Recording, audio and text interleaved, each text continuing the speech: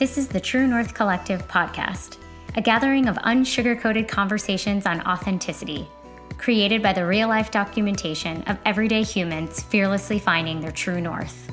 Welcome to Season 4 of the podcast. Hi, I'm Rachel. My dad taught me about basic plumbing last night. Stickers are making a major comeback in my life, and I'm hella interested in my ancestors right now. Hi, I'm Lori, and I have my eye on a VW Camper Westfalia so I can go and travel the world. I speak 3 languages, and I despise lentils. Hi, I'm Janelle. My dog ate my shorts last night. According to my Whoop, my body loves San Luis Obispo, and I have a National Parks pin collection. And we are your hosts of the True North Collective podcast.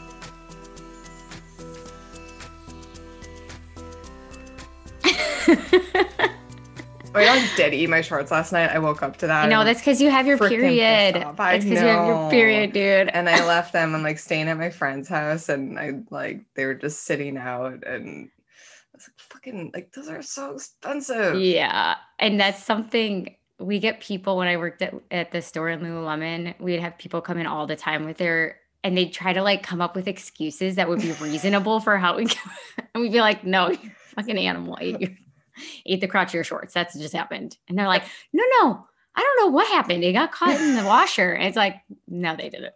Does Lululemon replace that? Yeah. I mean, these are Nike shorts, but I mean, you might as well try. That's what I would always say to people. I'd be like, hey, it's worth a try, right? I think if I just went that's not a quality issue. That's your dog eat your dirtiness.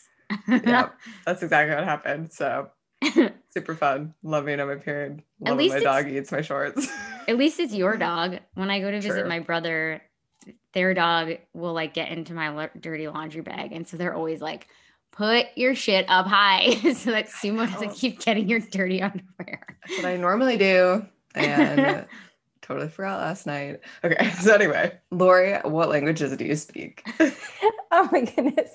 I speak Italian was my first language because my parents are immigrants from Italy. And then when I was 5, they moved us to Montreal. So I speak Canadian French. And then, of course, I speak English. So where in Italy are they from? Near Rome. Well, in Rome. Okay. Yeah. So this is, that's what were one of my random facts. Okay. Long story short, I was trying to get dual citizenship in Texas because I cannot remember the name of it because it's too early in the morning. The place where you go to apply for your citizenship is really good in Texas. It happens really fast. I'm now in California. It's going to take forever, but I still want to do it. But I had a conversation with a person who was talking about how they're reconnecting to their Native American lineage, their Haida lineage. And in association with another conversation we were having, he was like, how the hell do you know who you are if you don't know where you came from? And he was talking to himself, but I was I wrote it down and I haven't been able to stop thinking about it. And I'm like, I actually don't know a lot about the rituals and the aspects of my ancestry. And I do know that they were from northern Italy. They were somehow connected to silk farmers, but apparently they weren't. So I'm going to start a whole thing. My Italian grandma is about to turn 104, and she's living with her daughter who's in her 70s now, and they have access to Zoom.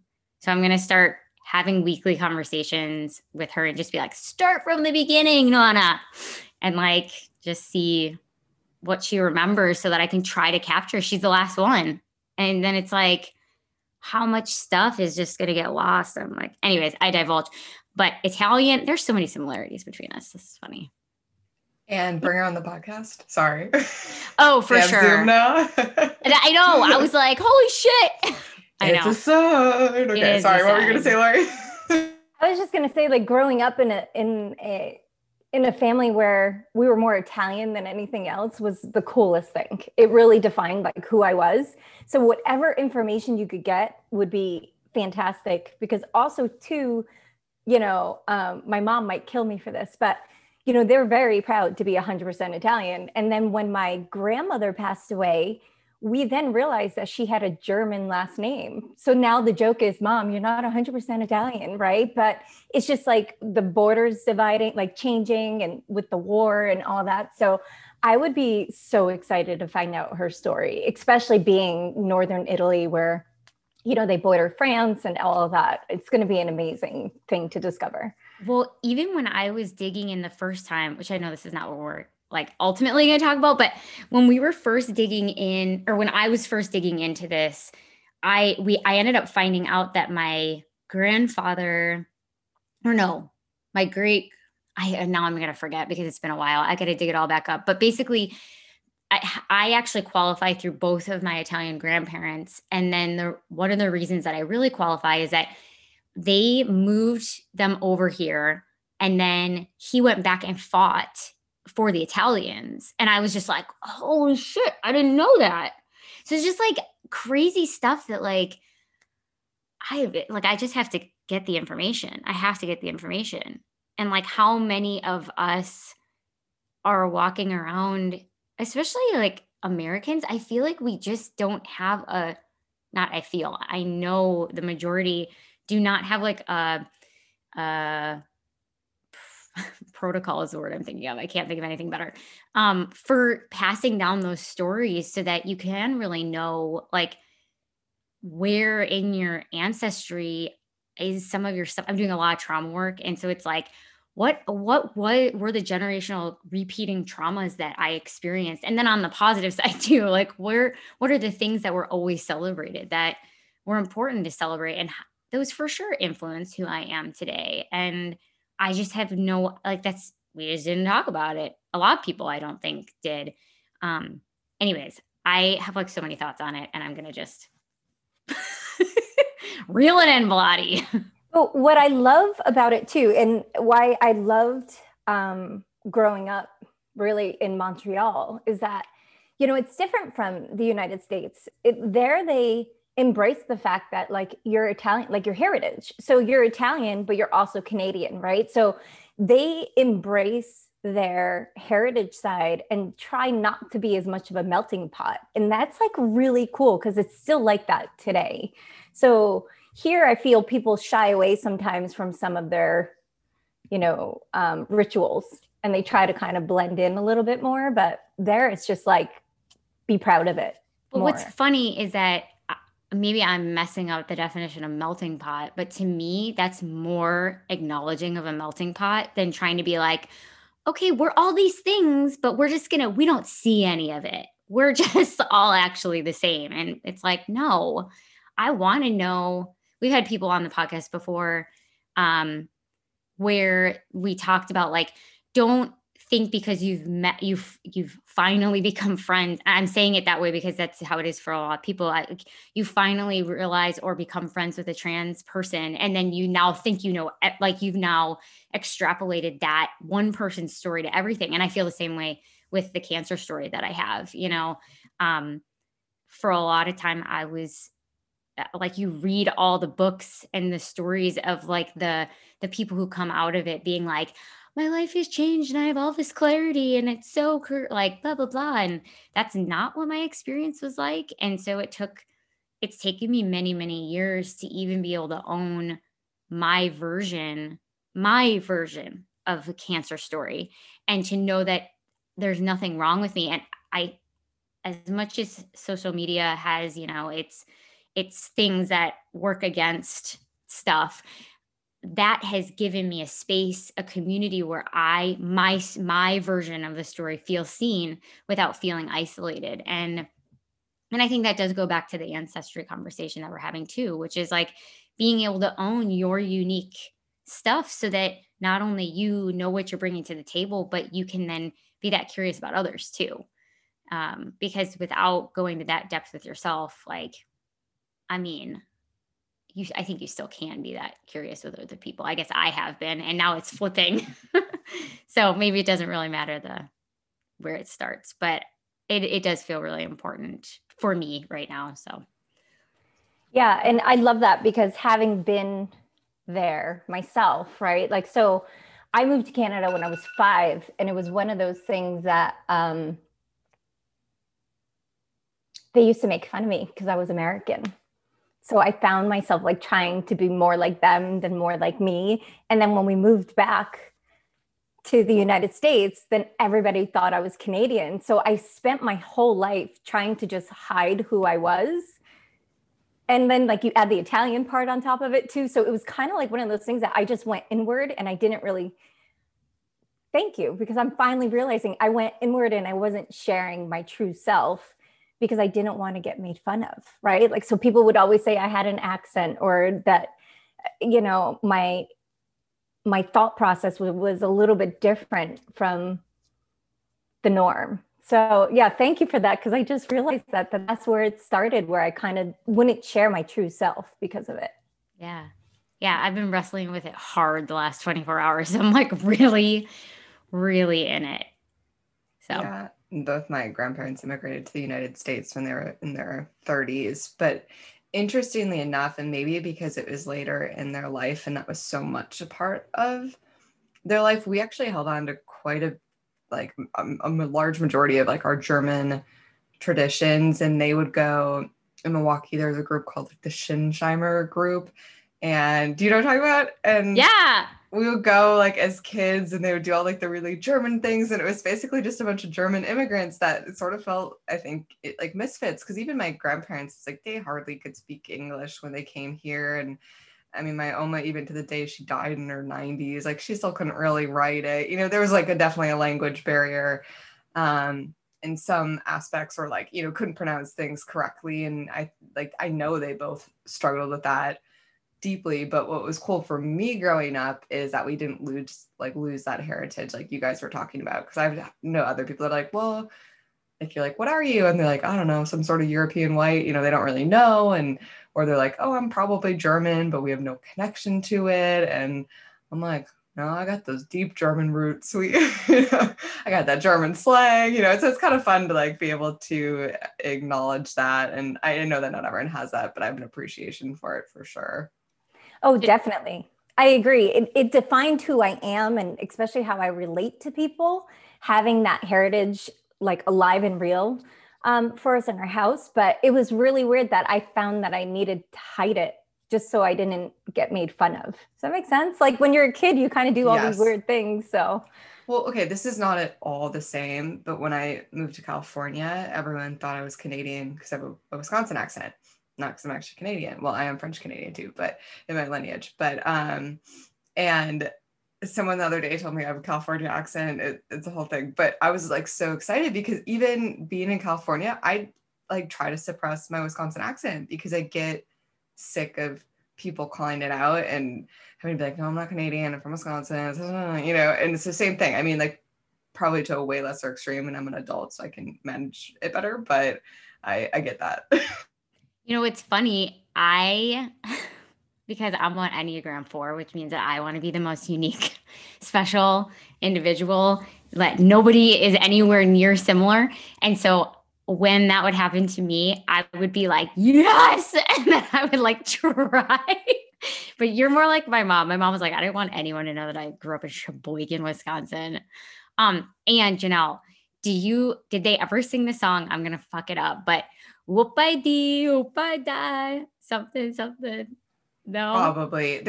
So my family loves to sing songs in German. There's so many, but most of them, like the main ones, have you ever heard the chant, the zigzag, zigzag, hoi, hoi, hoi? Oh yeah. So yeah. all the time. That's like multiple times in a night.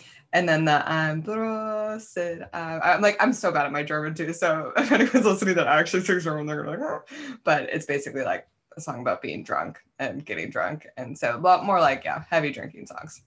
I just appreciate this because I just told my parents last night that I feel like a big part of me not knowing who I am and me feeling I'm in a major transition period in my life right now.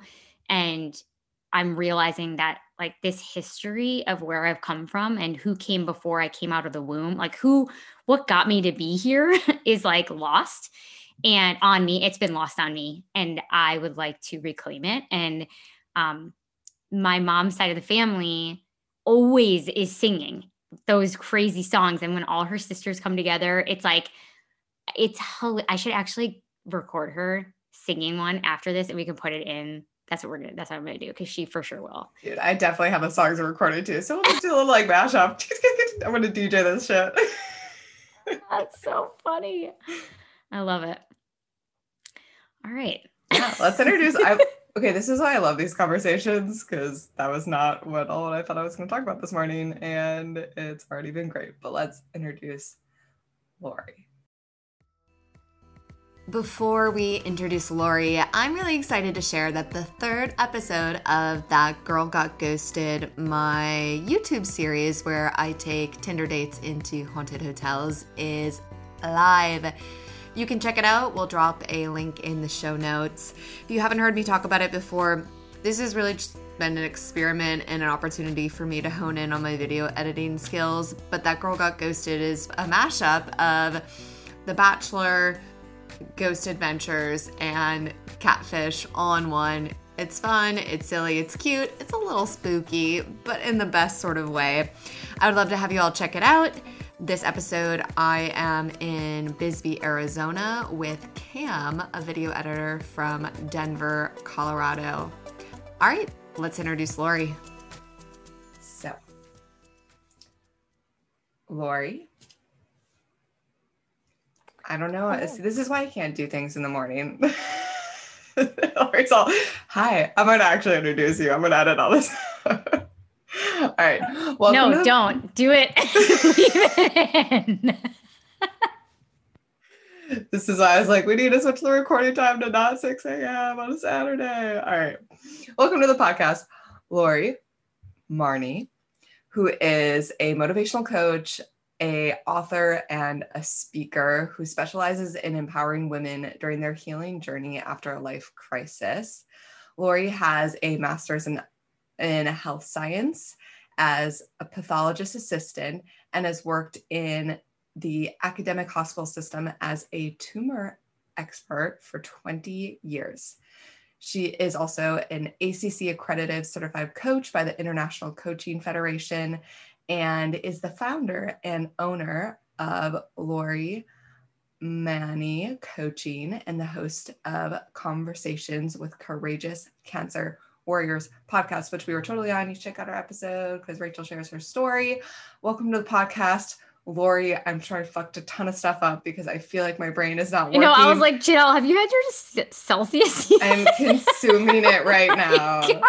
Is that awful? This is sorry, amazing. Lori. No, if Lori's okay with it, I really think we should keep it because that was the most real thing ever. I'm totally fine with it. It's amazing. Okay, I'm like, this is Janelle for real. She's here. I didn't know. I have this thing, and I get really nervous when I do it. Like, this is gonna make me the least qualified podcast host, but when I see names, I can't pronounce. Like, I panic.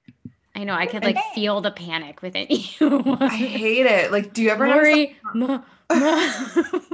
And your name is like phonetically spelled exactly how it's. I do it. I used to do it at the studio all the time. Like, I would refuse to say people's names because I'd look at them and I'd be like, did you ask them too? And then yes, after, and then once I I panic even and more. then you forget. I already asked. Yes. No, but I even wrote it down. Like, I have it written down phonetically. I'm like, Marnie. I see. Well, I don't know. I can't even say it. I'm looking at it phonetically. My brain's not working. I absolutely love this. And yes, I understand because I do the same thing. If they tell me that their name is pronounced differently than what I have in my head, then yes. I literally go blank and then I screw it up even more. So yeah. So I asked you it and then the pressure was on. No worries. So my name is Marnie and it's spelled like martini without the T. So I wrote it down. I literally wrote MAR-EE-NE,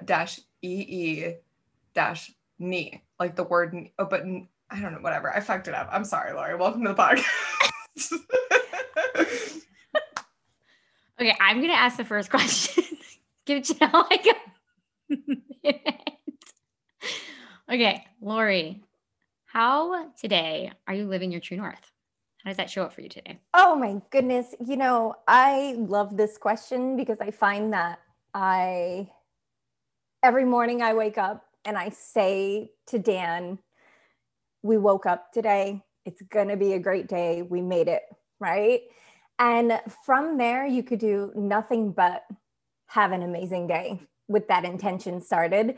And we have been nomads, really. Like my gypsy heart has been screaming. So we've moved a ton, and I feel that we finally landed in a spot where it's where we're supposed to be. So we finally landed in Tampa. It's a great little city. It's just really fantastic. It's by the ocean. So it's exactly where I wanted to be. And it's one of those things that it took a lot of sacrifice to get here. We had to leave family, and we're really close to our families. But we just knew that there was another place we needed to be, So we kind of went against what everyone else's expectations were, and kind of figured out where we needed to be. And we tried different places, and they just didn't resonate. So this is we're super excited about it. This is like kind of a rabbit hole question. So sorry. Janelle shuts down. I'm like, hello. Well, let's talk about the philosophies of life. Anyways, this is kind of a chicken or egg. It's probably both, but do you think that your nomadic tendencies have allowed you to step more into your authenticity? Or do you think that your authentic self just happens to be nomadic? I think it's a little bit of both, right? So growing up, we had a really strict childhood, right? And so I had to stay within the rules because I didn't want to get into trouble. But I also found a way for me to kind of feed that adventurous side of me. So I got really good at not telling people where I was doing and avoiding, and but still kept it within the confines of what I knew would not be pushing the envelope too far over, that people would start paying attention. So that definitely started when I was a kid, but, and now it's just one of those things that I embrace the fact that, I am a gypsy at heart. I get bored really easily if I don't have that sense of adventure. So I create it for myself in my everyday life, where I always, have, and I think that's why the city life fits me, because I always look for a different path home. I always look for the adventure in my everyday. If that answers your question, kind of. Yeah, it totally does. Love that. Because I think that where a lot of us are, but I'm the same way too. I haven't had any routine in my life lately. So if I don't for a long time, it does get to me, but same thing, adventurous. And I like the call out to just take it a different path home. Or I'm the same way, with trails, I'll redo a hiking trail, of course, but I need a good new one at least twice a week, just to be where does this path go, to satisfy that curiosity. But I like that call out of making little adventures in your everyday life, because I don't know if I've thought or phrased it that way, but I'm going to borrow that. When you think about your childhood and the fact that I'm like, wow, we're all such kindred from the same, cut from the same. I don't ever remember how all those phrases go, but I think you know what you're trying to say. Yep, that's the one. Got it. I got something this morning. So I can totally relate to that idea of I'm going to be fringy enough without going so far that I don't alienate myself, which I think has been a major self-sabotage on my part for a very long time. And I'm very grateful to be at a point in my life where I am recognizing that and saying, if I allowed myself to really go where I want to go, what would I do right now? And then doing it. But the question is, as a kid, can you remember maybe an example or something that you know you would have done if you hadn't been controlling yourself?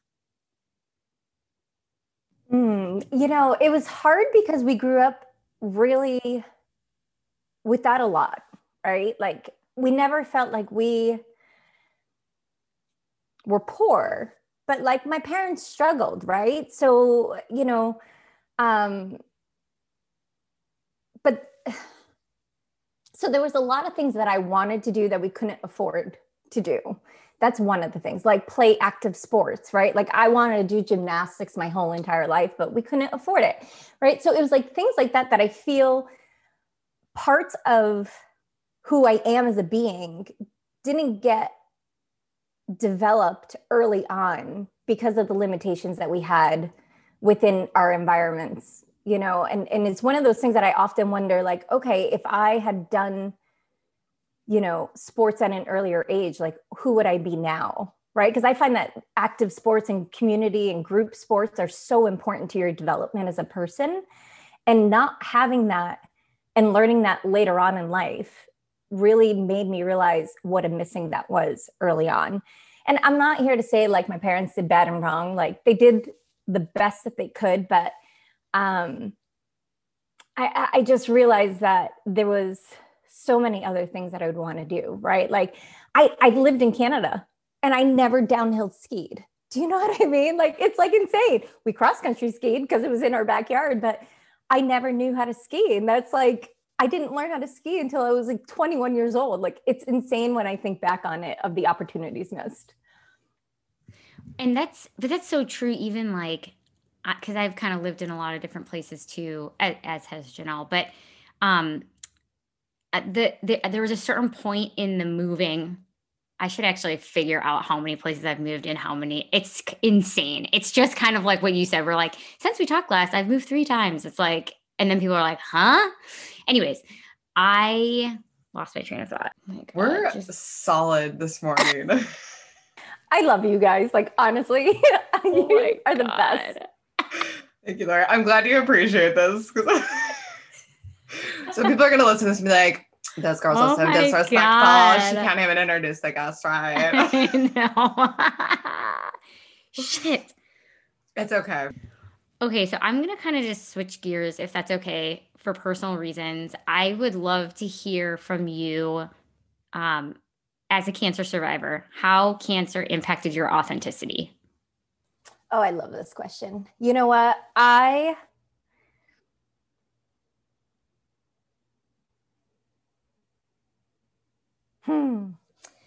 How do I want to start this one is where I am right now.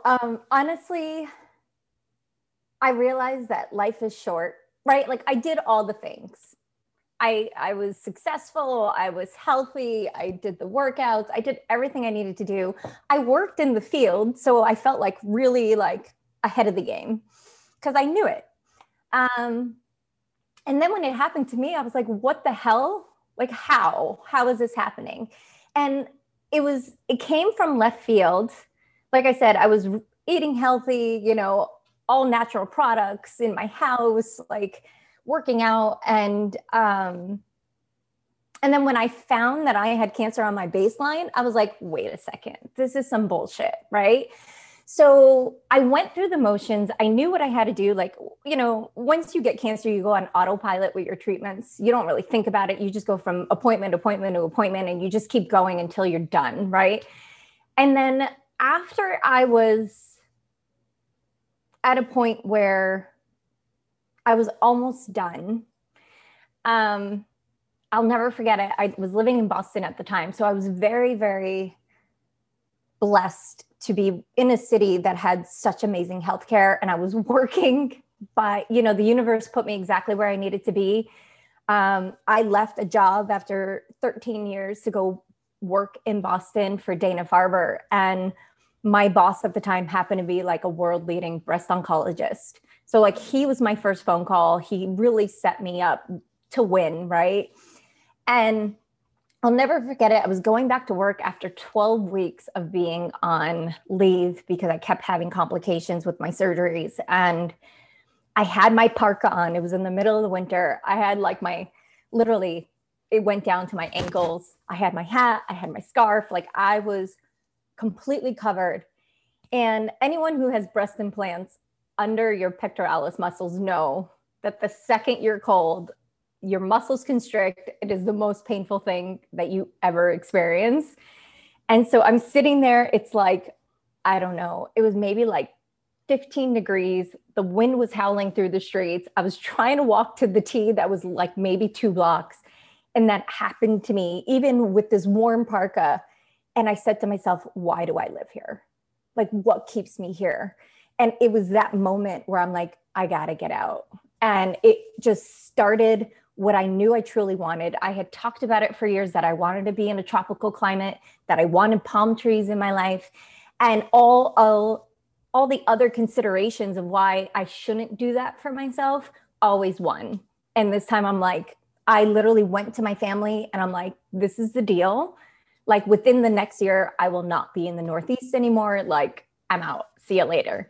And it probably took me, my dad ended up getting sick, so it delayed the process a little bit. But once I knew he was good and he was taken care of, it was like, adios, see you later. And I haven't looked back. And it's to the point that my sister has now moved to the South. My parents are about to sell their house and move to the South. Like, it's a migration down, and I'm like, awesome. I'm so excited. So go ahead, Janelle. I was just going to say, I love that. Like, I talk a lot about when you're doing something, and like, for me, it's like family unit, because I'm very similar, like family all in the Midwest, whatnot. And how when that one person takes the leap that like everyone else is always like toyed with, it's like, I can never do it. I can never do that. No, that's not what my life looks like. Like, I get a lot of that, at least in my community and where I come from. And just like you being the person to be willing to take the risk, and then everyone else being like, oh, it actually might be okay. Like, we can do these things that seem really scary, and being that modeling for them to open doors for other people. Like, that is a perfect little story that you described. And I know for me, when I feel guilty about leaving my family, because they are all like basically in the same town, same neighborhood, I'm like, well, hopefully if anyone feels called or inspired to ever want to leave that area, like, can I be the person that set the example and showed people that it was possible? And it sounds like you did the same. Love it. And it was hard because, we are so tight as a family, but it's one of those things that I didn't have a choice. Like, I had to do it for me and for my soul. Like, I felt myself. It was really one of the first times. Well, I've had this experience happen to me a couple of times in life that I made huge defining life moment, things happen, but I really felt like I was a prisoner in my life. And I'm like, this is not what I'm here to do. Like, this is crazy. You have one chance. And, cancer was the last thing on my mind. I never thought it'd be me. And so finding myself on the other side of the table, I was like, this is like, what the hell is going on? Really. And sitting with that, almost like before and after of that like pivotal experience, after, as you're sitting with like the possibility of it, what was it like? And I'm kind of projecting a little bit on you for what I'm experiencing right now. So if this is not your experience, just say that was not my experience. But for me at this point in my life, I'm experiencing like almost what feels like a before and a now.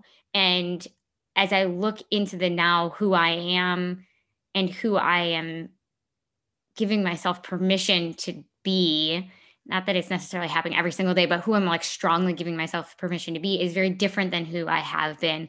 And the reconciliation across the two has been, it continues to be a grieving process of, and so I guess that's my question is like, it sounds like it opened up all this possibility.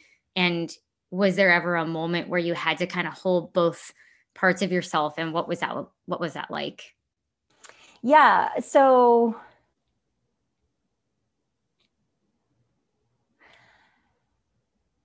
when I did, and it's when my dad, and he's not going to mind me talking about this. My dad ended up getting sick while I was still in treatment.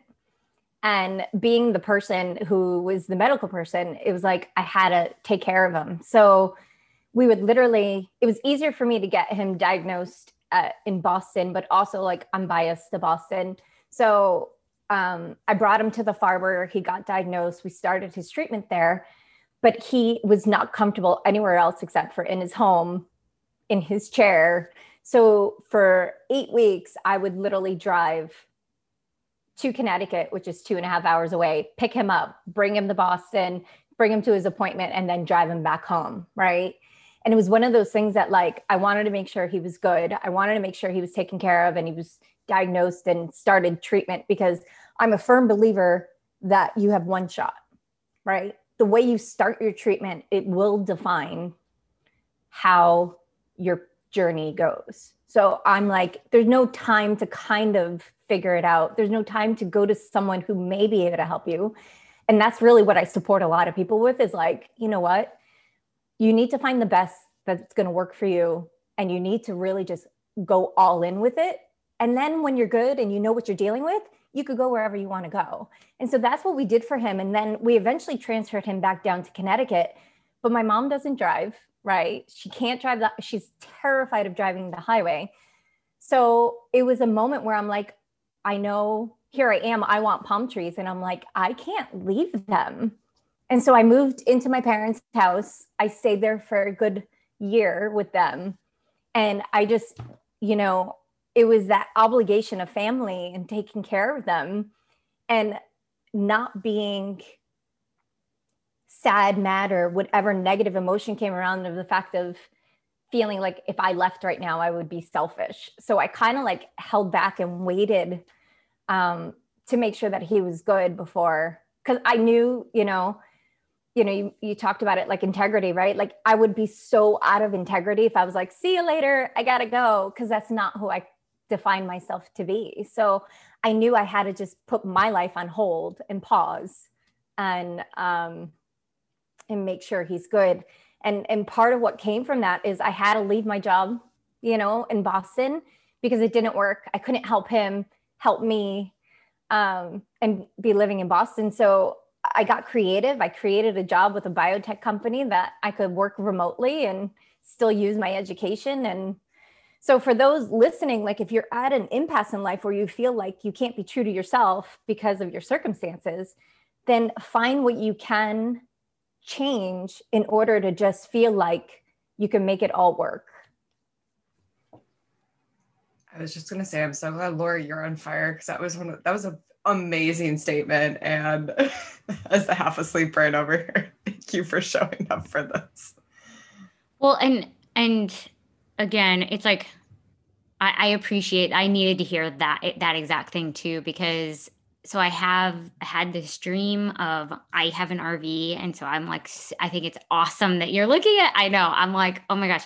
So I have this RV. It was purchased with my ex-boyfriend. And it was a dream that I had that I decided to like allow to come to life in unknowingly the last 6 months of my relationship. And now I have it, and it has all these memories attached to it that are, beautiful and painful. And it's my dream that I always wanted, but it's like, there's so much that needs to still be processed for me to fully step into what I had been waiting so long to do. And now it's here, but it has all this other stuff attached to it. And so I appreciate the conversation, because it's a slow process of really inviting myself to acknowledge what is there, and then to find ways of, like, even last night I was like, maybe I'll take the ladder and paint it like neon yellow. And then all of a sudden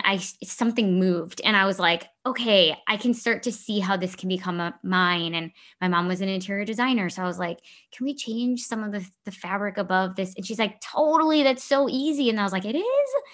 And so I feel like I'm slowly starting to be able to take the circumstances that aren't exactly the way that I want them to be, and hold a lot of heaviness and things that I wish weren't there, and slowly find a way to still own my dream, and shift it and process it. But it's a thing. It is not easy.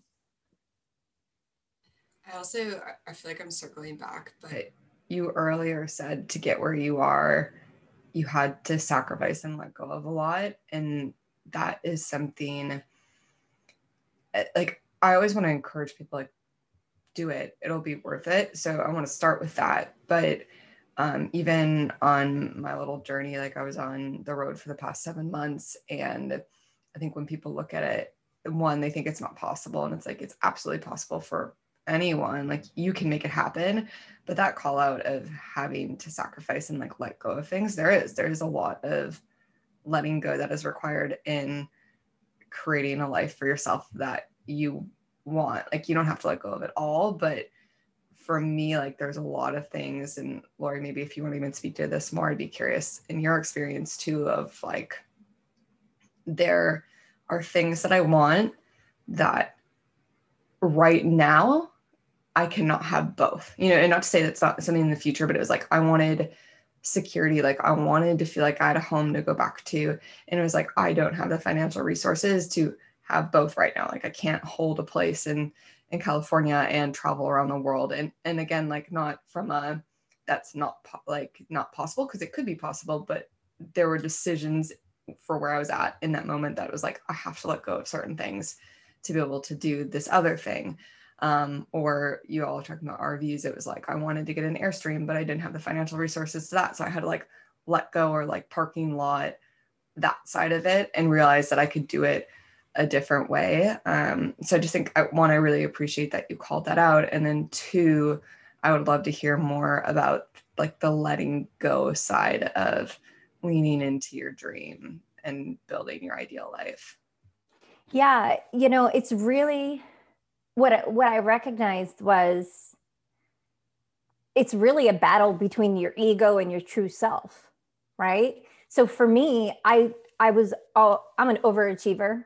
I am a self-proclaimed overachiever, where if I'm going to do something, I'm going to do it and I'm going to excel at it. And you know what I mean? So it's one of those things that like leaving a really prestigious job where no one else in the country with my degree was doing at the time, right? Like I was really a pioneer, and letting that go was really hard, to the point that like even 2 years later, I'm like, did I do the right thing? Like I loved that job, right? But then I just had to really recognize like, what's my ego? And then what's my true self? And then when I got really clear on that, it makes it so much easier. And then it also allowed me to just let go of any negative feelings that I had around it, and know that I did what's right for me now, and that I was really blessed to have the opportunities that I had before. And what I got from all of it is I was also looking for approval from people, right? People think I'm crazy for the lifestyle that I want to live, and that we've moved so many times. I think I have moved 9 or 10 times since my diagnosis. Like it's stupid, right? And people think I'm kind of crazy, but I'm like, if it doesn't fit me emotionally, if I am not at peace where I am, then it doesn't work. And it took cancer for me to recognize that, right? It's that hit that I needed over the head of like, stop living to everybody else's expectations. Start thinking about what you really want and what lights your soul on fire, and go and push towards that, and stop with the other nonsense of ego, because it just doesn't work. It doesn't work. I would be curious, as someone who is maybe on a similar journey, where like as I'm traveling around, I'm like, I'm just hoping something's gonna feel good and that's gonna be my spot. Like what have you been looking for? And I feel like it's hard to like maybe describe, at least it is for me. So that's why I'm asking the question of like, how do you know it feels emotionally right? Or maybe it's the opposition, you just know it feels wrong, so you move on. Exactly. I think it's more of, what I've learned to recognize is the amount of turmoil and the amount of chatter I have going on, right? So we were in Sarasota, and Sarasota is absolutely beautiful. The beaches are spectacular. The environment made me feel at peace, but it wasn't feeding my adventure side. And so I'm like, this is like, we were at home at 8:00 at night, right? Like we couldn't even go and like have dinner because everything shut down. And I'm like, well, that's not what I want in my life either. So it's one of those things that I invite everybody to look at. What's the conversation? And are you trying to make excuses and try to be like, well, it's good. Yeah, this is good. And if there's like, if you're not standing clear, like if you're not clearly standing in the, this is amazing and I'm at peace, right? Like it's like that sense of when you close your eyes and you just know, like, you're able to just kind of check in with yourself and really see what's going on. Your environment should do that for you too. And if you're not able to do that in your environment, then you're in the wrong environment. So much. Sorry, Rachel. So I'm going to go back to my intro, but this is really interesting. As I've been exploring this too, I'm back in San Luis Obispo, which is where I lived for about 2.5 years. And then I went on the road trip, blah, blah, blah. People know that. And I have a wearable that tracks like heart rate variability and stuff, and which has been really interesting from like a true metric standpoint. And I realize we talk about like, you don't need something outside to self know your truth, but it's pretty cool. When I come back here, because I've done it twice now since the road trip, they have like a recovery score, which basically says like how recovered your system is. And no matter, well, maybe not no matter how little sleep, but like I haven't been sleeping a ton. I'm like super active when I'm here. So I'm really like pushing myself. And I wake up with a really, really high recovery score, like since I've gotten here every single day. And it happened last time I was here too. So it is kind of like interesting when we talk about environment and feeling at peace. And now I have this very like trackable metric, even outside of the fact that like I feel that, right? I can check into my own body and I'm actually like feeling and experiencing that emotionally as well. But then like having the data to show it, and it's pretty wild just compared to, I mean, and I love being on the road too, but compared to like the stress of, picking up and, just, all the things are like being in a place that isn't in alignment. And then I'll also add, because I feel like we talk about this, but for a long time, this place didn't feel like it was in alignment with who I was, because it wasn't, I think initially, because I was a different person when I came here, when I first moved here, but like how that is also like shifted now. And this has become such like a safe, calm, rejuvenating place for me. So anyway, I just add that in, that it's been really interesting to be able to actually have data in addition to like my own emotional experience that backs it in my physical body.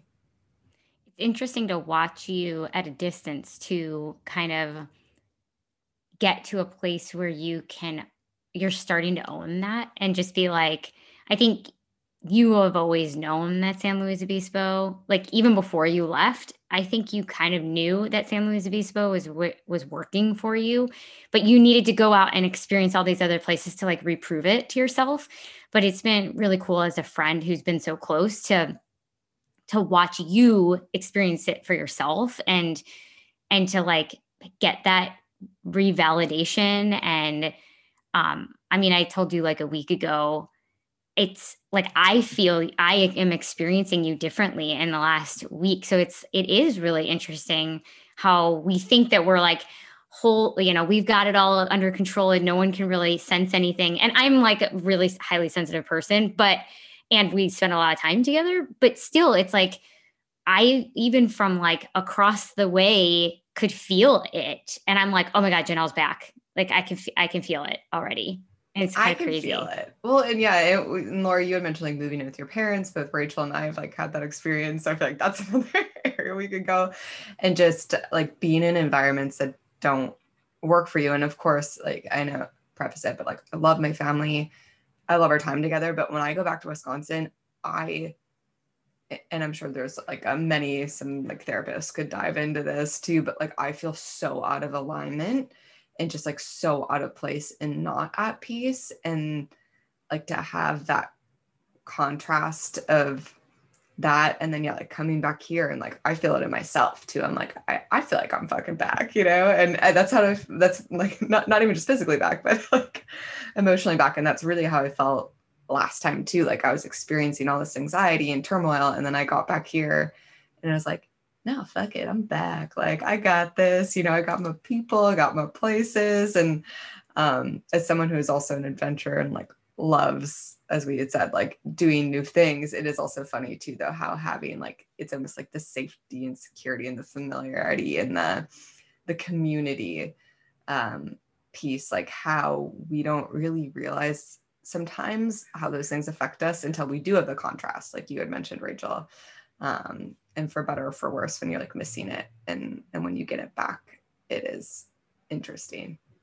So anyway. And in all fairness, your family's also happy when you leave, right? They feel the same way. Because, right, like part of it is, depending on what time, and I'm not speaking for all families. I just know my family, they're like, okay, yeah, we love you, but you got to go, right?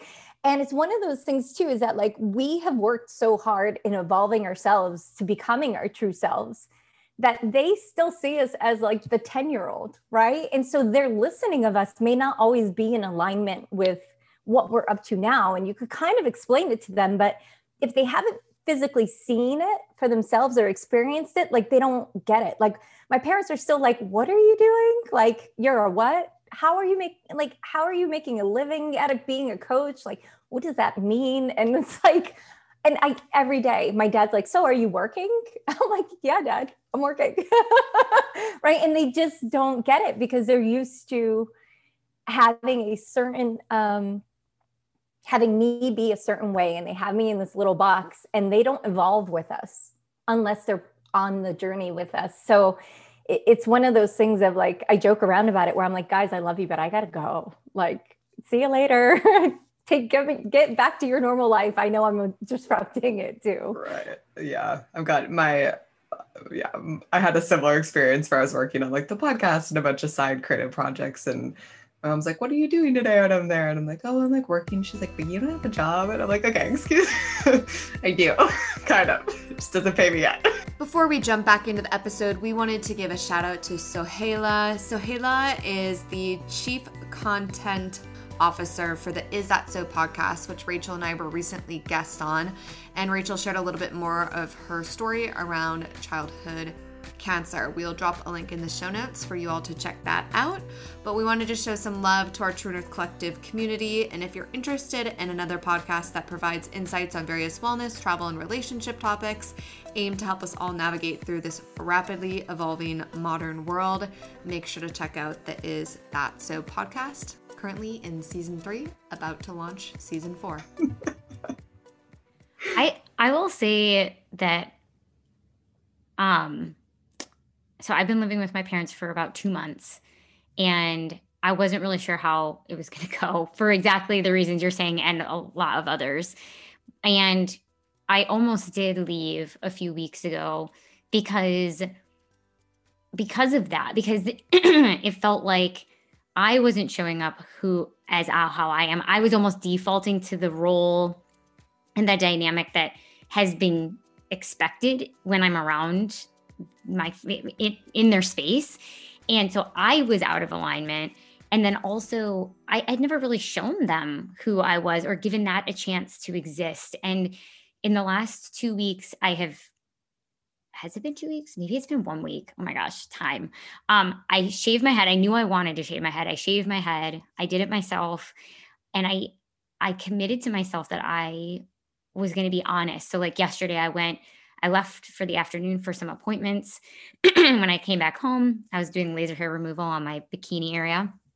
And normally I'd be like, I don't know if I should have I don't know if that's not that if it's okay or not, but like I would either try to say it for shock value or say something else to save everyone the awkwardness of like, we're talking about my vulva at the kitchen table, or at the whatever. And so they're like, where did you go? I knew they were going to ask. And I was just like, no, Rachel, you've committed that you are just going to be honest because it is okay. So I was like, I was getting a laser hair removal consultation because I need to do some maintenance as a follow-up from my times in Dallas. And I could feel the energy in the room. Like, that was really, you just told us that, like, what areas are you like all these, I could feel it. And I was just like, I'm going to just like own this. And so to bring in like a slightly different perspective, I've stayed, even though there was a big part of me that was like, you got to go. Like, you're not going to be able to, like, you wanted this time to take a breather and have the healing for yourself. And like, I don't know if this space is conducive for that. But what's happened is they're actually starting to come along with me.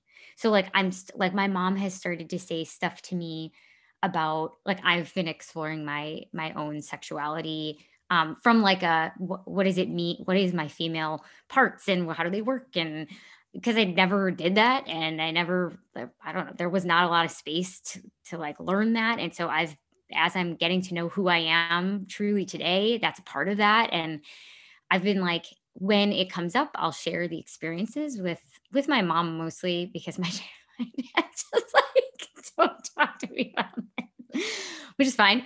And she started to ask questions back or share things back, or the conversations with my dad have like, I will cry and he'll be like, and I can see him tearing up and he's like, I don't want you to be in pain. What can I do? What can I do? And I'm like, the best thing you can do right now is to know that it's okay that I'm crying, to let it be okay that I'm in pain. And so last night he just sat with me and he just brought over the tissues, and there is like, things are kind of like cracking a little bit. And so I guess I think what's been cool about that is that I know that this isn't my forever. Like, I know I'm not here to like do anything except just be here as long as it feels right. And I've been surprised that me really just owning who I am, without needing to be approved. I know that one too, but like truly without needing the approval and practicing that, or trying to do it as like a rebellious act of like, fuck you, I can do this different. It's like invited everybody along for the ride, and I'm seeing minor evolutions, which is cool. Yeah, I feel like that goes back to when I applauded Lori for being the person that left, right? And like had different modeling. And I know when I was in Wisconsin, what you're describing, I was like, yeah, I can do that different. Like I can come and I'm this evolved person and I can, do the modeling. And then I just snapped back to like a 16-year-old version of myself. And I was like, okay. And I'm sure I had like little moments where, I did something different. We had talked about the crying. And I think at one point my parents, it was the same. They're like, well, we don't want you to be sad. And it was like right after I broke up with the guy I was dating. And I was just like, but I am sad and I need to feel my sadness. And like, I'm not going to just put it away because it's making you feel uncomfortable or because like we had company over. And I'm like, sorry, I just can't do it. So like, I can leave the room. And I did, but like, I'm not going to come back out and just pretend like I'm okay. Like I can't do that anymore. So there was like, there was like little parts, but I applaud you, Rachel, just like being able to do it different and like show up. And I know you're not doing it perfectly or anything, but I think when I went to Wisconsin, it was like, I got this, right? Like I can not snap back to old patterns, and then to just have like the compassion and the grace and to just be able to laugh and be like, actually, no, I completely snap back to like a 16-year-old version of myself. And I forget who said it, but like playing the old dynamics of like what it was like to be in that space growing up, and knowing that hopefully one day, like I can continue to take the small steps to do it differently. Like, and maybe the next time I go back, it'll be a little bit better, right? Or like, I'll be a little bit more stronger and have more conviction in like what I'm trying to do. But then also just, trying to be okay and just like laughing at the fact that I didn't do it this time and I wasn't there yet. And it's an evolution. Well, and what's coming up really strongly for me is like, it's not that staying means that you're more evolved and leaving means you're less. It's like each moment calls for whatever it calls for you. And, like I am finding that by staying right now, I am garnering insights that are worth it for me. And it doesn't come with, I have to let go of what I have to let go of how I wish it would be when I'm here, and let it be what it is, and let my parents be their imperfect selves as well. And, there's times that I've now learned how to like love the person and hate the behavior. And now, okay, cool. I can actually now meet you at the person that I'm like, that I love so dearly. And now we can address the behavior. And that is, I've never been able to do that before. And so in the past, if I would have stayed, that wouldn't have been doing the best thing for me, because I wasn't ready to be able to like sit in my own stuff enough or whatever it was. And in the future, staying isn't going to be the right thing for me either. And so, I guess that I just wanted to say there isn't one way and it isn't the same every time. And so it really has been for me having to, I keep saying this year, it's like slow down so much that I can actually like be with myself enough and let myself feel what I'm feeling so that I can, acknowledge it and then actually decide what I want to do with it and what feels right from the most authentic way I can. And then have compassion when I don't and try again every single day. Totally. And it's like, what are you battling with? Because for me, the current thing I'm battling with is seeking safety in others and not cultivating safety and trust on my own, and like really being able to stand on my own and be like, I got this. I got me. I can make money on my own. I don't need and that's also like, I don't know, or finding it in like different ways. Cause I've leaned on romantic partners and I've leaned on my family, like my entire life. We've kind of talked about this, but like getting like handed off from like one person that takes care of you to like this other person that's supposed to quote unquote take care of me. So for me, like leaving, when I checked in, I was like, staying here is me playing it small and like trying to seek security in a way that I have tried before. And it's not the way I want to do it moving forward. So anyway, for what it is, it's like, we all got our own thing that we're working on. And that's why it is. You got to like check in. And first, like you said, for you, like staying might actually be exactly what you need right now. And for me, like when I really, really checked in, it was like, I'm like, maybe one day I will, I'm sure, deal with like a lot of the things that came up, but like in this moment, this is not what I need. Like going is the correct choice. Leaving is the correct choice for me to get to that next step, level, rendition, loop of the figure eight infinity symbol, whatever you want to call it. And the great part about it, right? And I love the fact that you're like a dichotomy, right? Like you're both at two completely different ends of the spectrum, but it's all the same.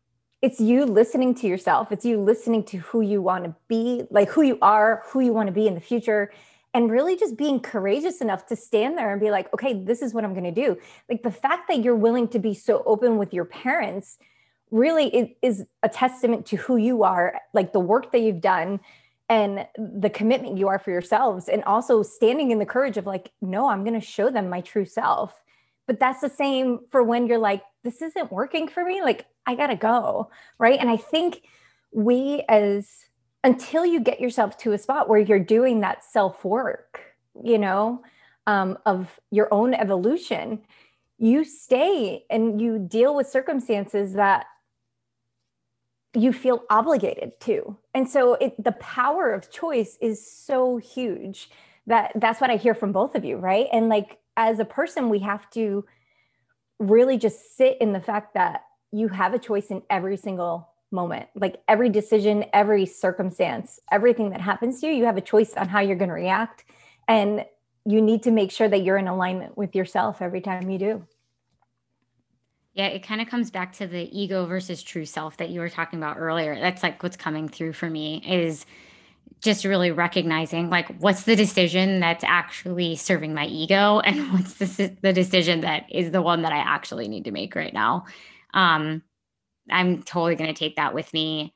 And I'm thinking about the cancer story piece too. And just, I think even with that, there's like so many things I told myself of how it should have been. And the more that I just embrace like the way that I responded to it was actually how my highest self, it was actually what was needed in order for me to be able to stand here today and wrestle with my story. I think that I always shamed myself for it not looking a certain way. Like Janelle, sometimes I hear from you, like someday I'll be able to go back and deal with it. But it's like, maybe it's forcing that dealing with it is actually not like what is supposed to happen. Like if I would have tried to deal with the stuff that I was going through sooner than now, like it would have been fake. It would have been forced. It would have been performative. And so that actually could have held me back a lot more. And so as much as I think it is I'm very much in this space of like, let me see what's here and let me, process it and let me integrate it and let me, and let's do it. And where else are those gaps so that I can like get there? There's a lot of people that don't and are still okay. And maybe there are aspects of these things that aren't meant for me to like fully process everything, it's like trying to do that is stopping me from living. And so it's like, do what I can and also make sure that I'm present to this life that I'm getting to experience. So anyways, that came up for me while we were talking about that as it relates to cancer. Cause I was just like, man, I've really shit on myself for a long time about taking too long to have gotten to a young adult cancer group or like get support. And like, really, if I had gone sooner or tried to force it sooner, it would have actually done more damage. And so maybe it needed to be exactly that for myself. Yeah. And we all have our own stories like that, right? Like, so for me, I was a complete withhold to everybody in my life.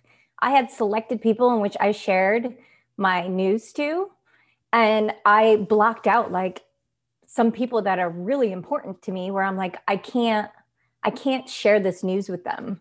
And it's not because I didn't feel that they couldn't handle it. It was just, there was something there in my space with whatever I was dealing with at the time that was like, don't tell anybody, like go through it, get people that you need that are going to support you for immediate things. And then once you're good, it honestly, for me, what it was is I couldn't handle everybody else's emotions around what I was dealing with. So I didn't tell anybody. And I really pissed a lot of people off. Like it's to the point that some of my relationships still are not the same because I didn't share it. And they were so upset that I wouldn't share such a big thing with them. And they were upset that they couldn't be there to support me. But what they failed to recognize is that I'm like, I was doing that for me, right? Like I needed not to tell people because I didn't want my everyday life. I wanted to have people that weren't going to look at me with like pity or like, oh, you know what I mean? I needed people to just act normal around me. And I didn't want to have to deal with whatever came up for them, right? Like I'll never forget, I told one of my friends who I love dearly, and like, I think if she knew that this is how it impacted me, she'd be really upset, right? But I figured, I'm like, okay, she's a nurse. She deals with a lot of stuff. Like she might be an asset to me, in my recovery. I'm like, so I'm going to tell her. Like, so I made a conscious choice and I went against me not telling her. I hadn't told her for a while.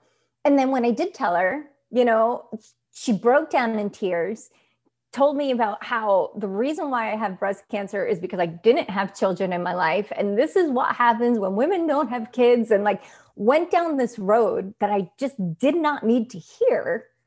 And I sat there and I remember saying to myself, this is why I didn't do it. This was a mistake, right? Because now it's not about me and me healing. I now needed to help her. And it's like, as a person who is 1000% a helper, right? Like I know my demons. I know that I will literally give people the shirt off my back so they're good and like take away from my own well-being. And it's one of those things that I sat there and I was like I understood why I didn't, but people still to this day don't understand why I couldn't share it, even though I'm an open book about it now, right? But back then I couldn't do it. Self-preservation. So I feel that ties into what you're talking about. Like there's a time and a place. Now I'll tell everybody anything. Like, you want to know what happened? Like, I'll tell you. I'll give you all the dirty, nitty-gritty stuff about it. But back then I knew I couldn't. We talk a lot about like honoring your story and your experience. And I think that goes with it too, like when you're in it. But I just think that like, so what you're saying though, I'll back up, is I feel like it's so important. And I'm taking this message for myself because it is so easy to live our life, obviously, through our own perception of everything. And in my last relationship, something that just kept coming up is like, you're making something about you that like isn't about you in relationships. And that's like what your story is reminding me of. As like a friend, I think my initial reaction too would be like, oh my gosh, like you didn't tell me this means something about me. This means something about our relationship. This means that I wasn't worthy enough to hear your story, or, you know, like whatever, a lot, you know, like, you know, whatever we tell ourselves in our head, or like the demons you said that we're battling. And when the reality actually was that you were just taking care of yourself in the best way possible. And that is like so beautiful, but yet we attach all this like additional meaning to things that really starts to muddy the water unless we can potentially own it and be like, oh, I see what's happening. This has nothing to do with Lori. This has nothing to do with like my relationship with Lori. This actually has everything to do with me and my own shit.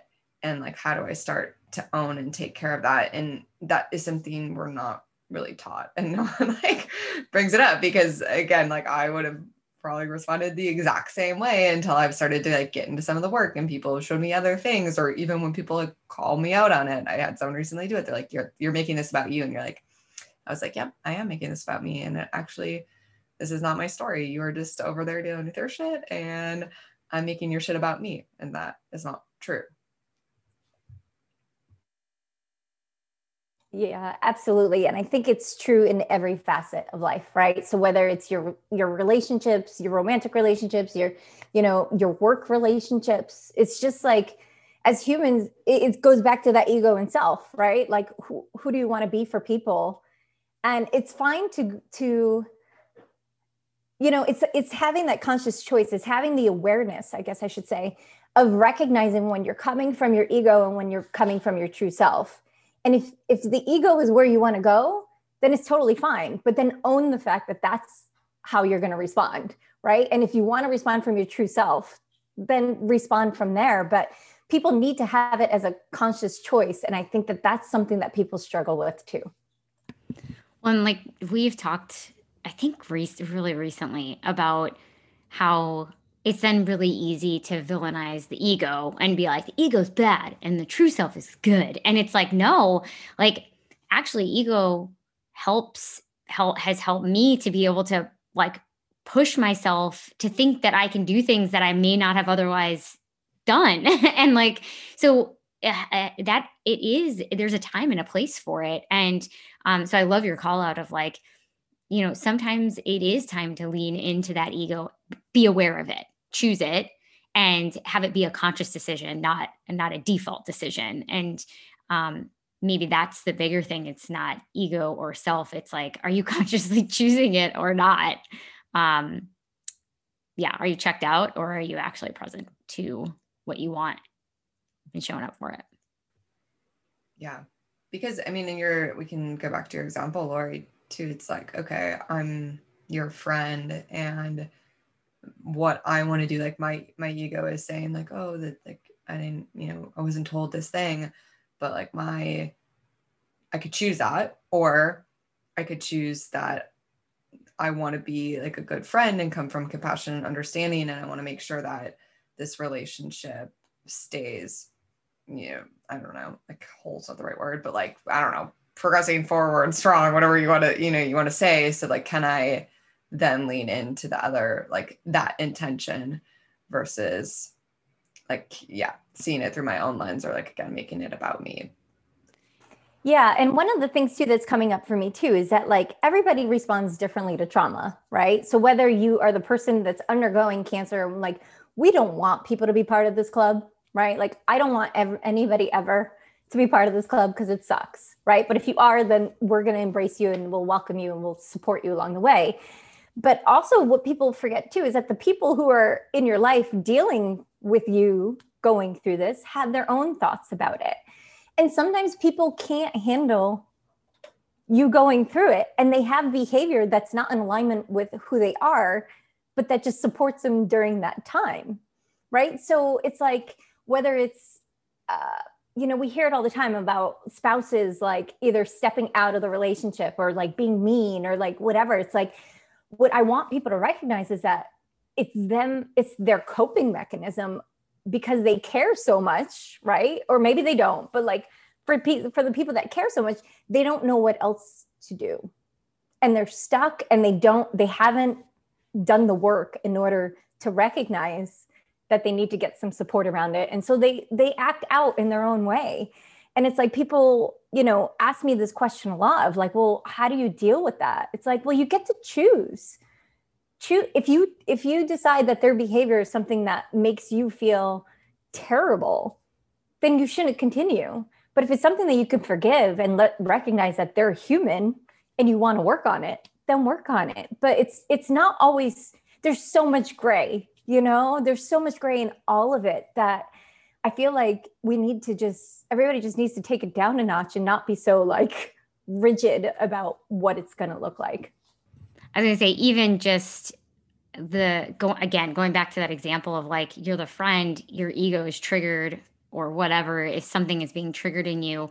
And now you're having to sit, especially at the beginning, and I'll speak from now I recognize that I actually want to be connected to this person. I do really care, but I'm having like some intense trigger things happening. And I want to make this, I don't want to make this about me, but like, I don't know how not to. And so, yes, being able to lean into, who you want to be in that moment. And maybe you're able to, find that compassion and work through it and process.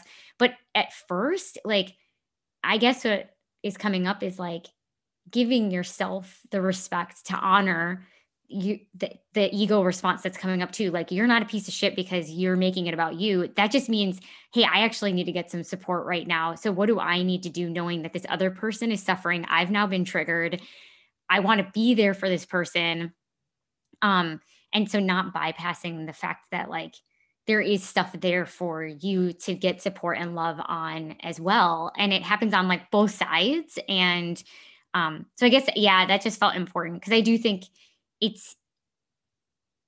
I think historically it's been easy to go find that compassion and just like, you need to be the compassionate person because that's like going to cultivate all this stuff. But if you're doing it at the expense of your actual experience, then that's performative. And then that actually doesn't work either. And then there's resentment and all the things that come with it. So it does kind of go back to what I was saying, at least for me right now, how I've been able to manage that is really inviting myself to practice like seeing the person versus the behavior or the person versus the situation so that I can kind of almost table like, okay, I'm going to siphon off the part that is like, that I need to address at another point in time.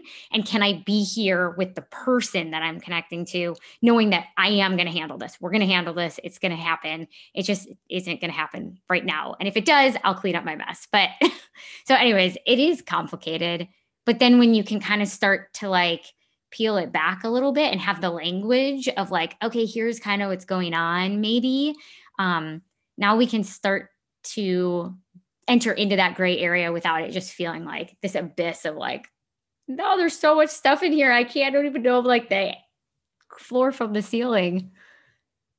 Yeah. I feel like the honesty piece is coming up for me too. Like being honest. And then I said this and I'm still really proud of it. So I'm going to say that I said it again, but it was in a relationship and it's like, we were basically doing the same thing. We were just like triggering each other back and forth. And someone was like, this is like this thing. And then, but I was like, can you trust that I can handle my own shit? Like I'm being honest with you about this because it's there for me. And can you trust that I can handle it? And like, I will deal with it in my own way. And if you can't, that's fine too. But like, it's my stuff. So, and I'm just being honest because like, we need to be honest here and have it out on the table. So, and I wish, and I don't wish, I don't hope. I am active. No, you can hope and you can wish all you want. This is like a byline. This is yes. This is a thing. Okay. I totally, I'm going to just like sidetrack completely. There's a Chainsmokers song that I'm in love with right now. And it's called Hope. And Rachel and I have a thing with Hope. And one of the main lyrics is, that wasn't love, that was just hope. And it's basically about how like the relationship was. Boom. Anyway. So I'm all, that hits hard. But anyway, I am actively trying to cultivate a life and relationships in my life where that gets to be the dynamic, where we can be honest, we can be ourselves, and then we can also trust, like I can trust myself that I will take care of my shit, and I can also trust that the other person either will, or I guess they won't, but then I'll know if it's time to exit if they don't, you know? I mean, no matter what they're doing, they are taking care of their shit. It Exactly. just might not look the way that you Yeah. want it to look. Exactly. So like, can I just trust that it's all good? Exactly. And still experience the experience. That's, I guess, what I'm getting at. And I love that because, you know, without honesty, you know, it's really comes down to integrity about who you are as a being and who they are. And you can't have, you know, it's like that saying, you can't put frosting on a mud pie, right? Like if they aren't willing to recognize their own things that they need to work on, you could try all you want to have an open and honest and trusting relationship, but it's never going to be there if they're not willing to do the work.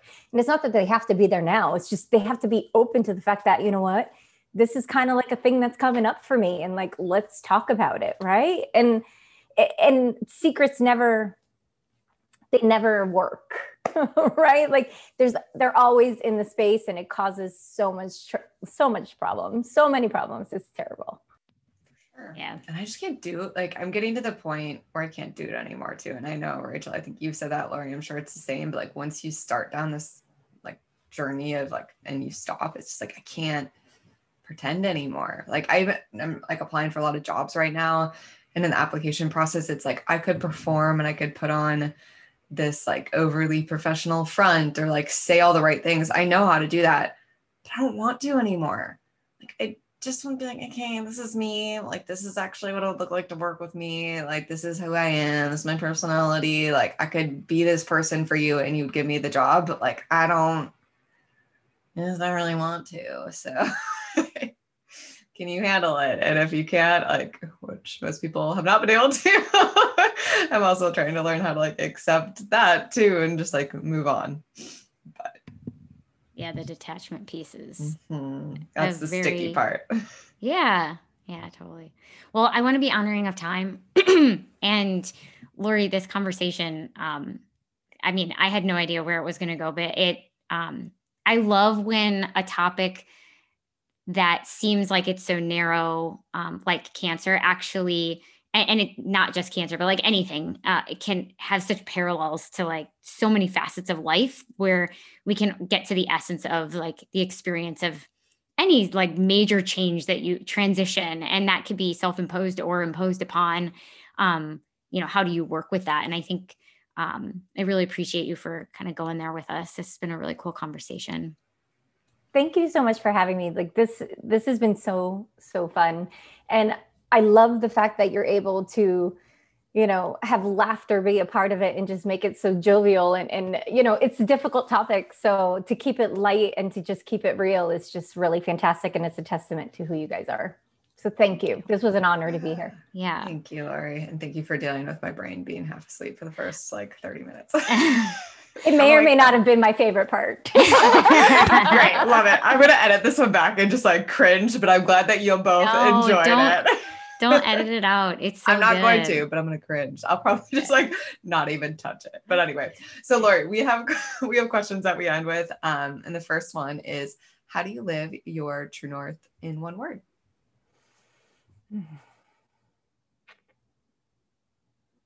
Integrity. Love. That's the word coming up for me right now. And if people would like to listen to your podcast, connect with you, sync up with you, where are all the places that they can do that? You know, everything's on my website. So I kept it simple, lorimarini.com. So there is an email that I actually personally respond to. There's a phone number you could personally call me at. There should be a link to my podcast there, but I'm on iTunes, Conversations with Courageous Cancer Warriors. And yeah, just anybody who's in a spot, you need some help, come on over. I'd love to just support you and be a kind ear for you. Awesome. Do you have like, I can't think of a better word than like community gatherings or circles where people can be a part of these types of conversations with you beyond the podcast? I do have a Facebook group in which we kind of talk about it's like accountability, for lack of a better word, of like, okay, what are you up to in your life and how can we support you? So I definitely have that. I have some I have some things in the works that are coming. But I definitely, and that's going to be a part of it for sure. So it's everybody stay tuned because, I'm trying to just make it all happen and, Totally. One thing at a time is what I'm like 1 minute at a time, Rachel, 1 second at a time. Cool. I love that. Well, thank you so much for being here with us and sharing your heart and soul. It's an honor. It really is. Thank you. You guys are like amazing. And this is definitely a see you later, not a goodbye. 100%. Yes. Appreciate it. All right. Bye. This has been another episode of the True North Collective podcast. For more from Rachel and I, check us out on the gram at the True North Collective _ and make sure you're signed up for our mailing list. You can do that at thetruenorthcollective.org to stay up to date on all of our resources, tools, and upcoming events. We appreciate you being here with us. We'll see you next time.